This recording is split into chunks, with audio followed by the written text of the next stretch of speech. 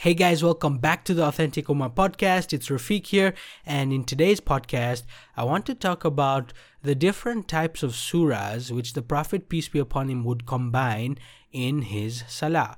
Okay, so these I'm taking from Sheikh Albani's book, which he authored, called The Prophet's Prayer Described from Beginning to End as Though You See It.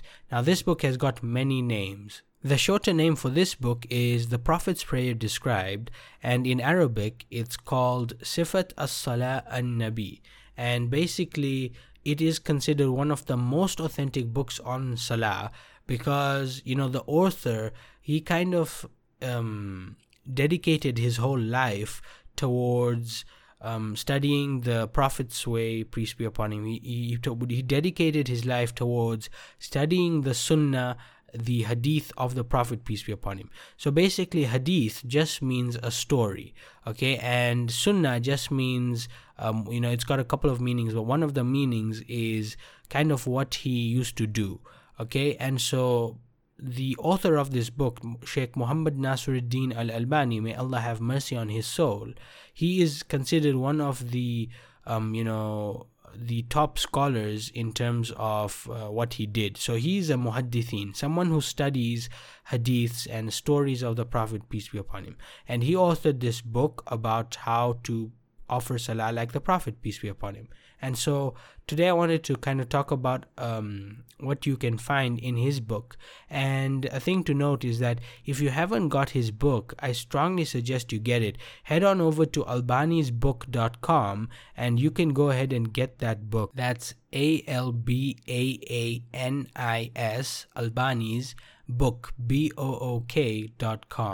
Okay, head on over there, put in your shipping address and let me know where I can send you the book, and I'll have it sent out straight away to you. I'll pay for the book, you just have to cover the shipping charges.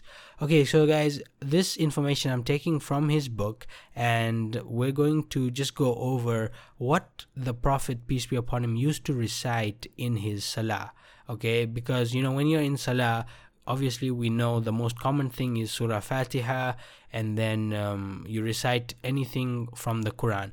Now some people say minimum 3 verses, but what Albani says in his book is that the Prophet, peace be upon him, had said that we should just pray what we know from the Quran. So it's not necessarily restricted to 3 verses of the Quran. I guess you could say it's more restricted towards finishing the meaning of what you are saying. Okay, so for example, I once heard this story that there was an imam who recited, and he finished his recitation, and then after the salah he was met by somebody who spoke Arabic and somebody who kind of knew he could translate the words which the imam was reciting. And so eventually, after meeting him, the imam asks this guy that how was the salah, right? How was it? How did you like it? How did I pray? And then he replies, the guy who speaks Arabic, he replies and says that it was good. The only thing is that when you spoke about Prophet Yusuf, right, you left him in the well, but I was wondering when you're going to take him out. And you didn't take him out until you finished the salah.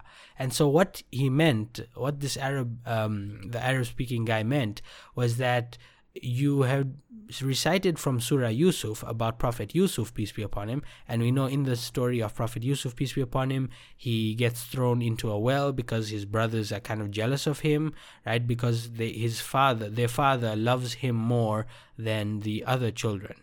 Right, and so what ends up happening is that Prophet Yusuf gets thrown in a well, and then he kind of just stays there until some caravanners pass by and they pick him up and they kind of adopt him. So what the Arab guy was saying was that you forgot to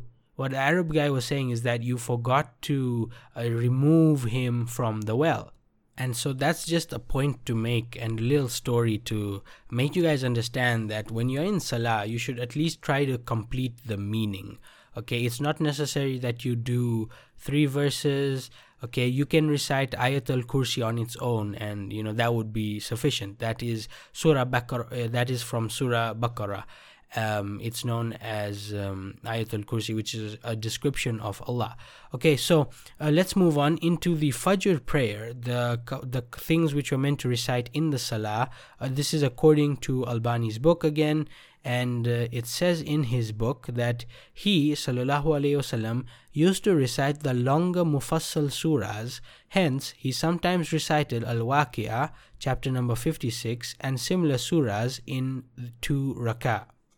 Now guys, mufassal surahs are basically the last seventh of the Quran, beginning with Surah Qaf, chapter number 50, according to the soundest view as before. Okay, so he would recite longer mufassal surahs, and that's starting from Surah Qaf, chapter number 50. He recited from Surah At-Tur, chapter number 52, during the farewell pilgrimage. Sometimes he would recite Surah Qaf, chapter number 50, or similar in the first rak'ah. Sometimes he would recite the shorter mufassal surahs, such as When the Sun is Folded Up, Surah Takwir, chapter number 81.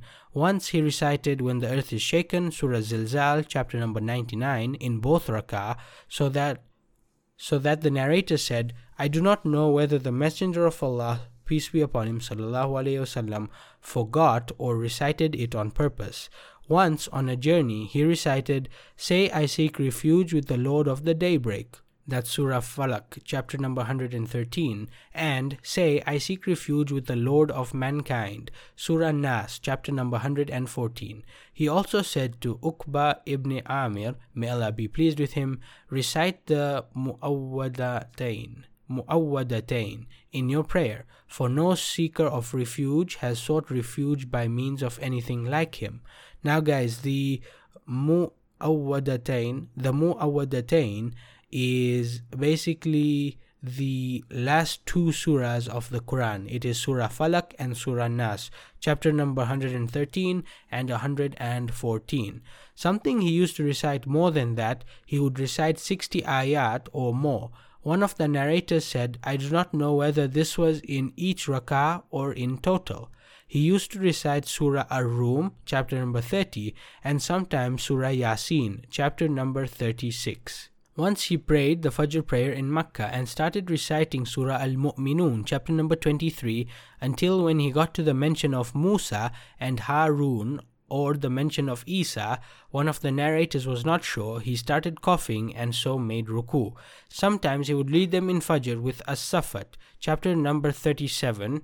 In Fajr on Friday, he would recite As-Sajda, chapter number 32 in the first rak'ah, and in the second Ad-Dar, chapter number 76, also known as Surah Al-Insan. He used to make the first rak'ah longer than the second. Recitation in the Sunnah prayer before Fajr. In the 2 rakats of Sunnah for Fajr, they used to be extremely short, so much so that Aisha, may Allah be pleased with her, who was the wife of the Prophet, used to say, has he recited Surah Al-Fatiha or not? Sometimes after Fatiha, he would recite the ayah, say we believe in Allah and the revelation given to us. Surah Baqarah, chapter number 2, verse number 136 in the first rak'ah. In the second, the ayah, say, O people of the book, come to common terms as between us and you. Surah Al-Imran, chapter number 3, verse number 64. Occasionally, he would recite instead of the latter when Isa found unbelief on their part. Surah Al-Imran, chapter number 3, verse number 52.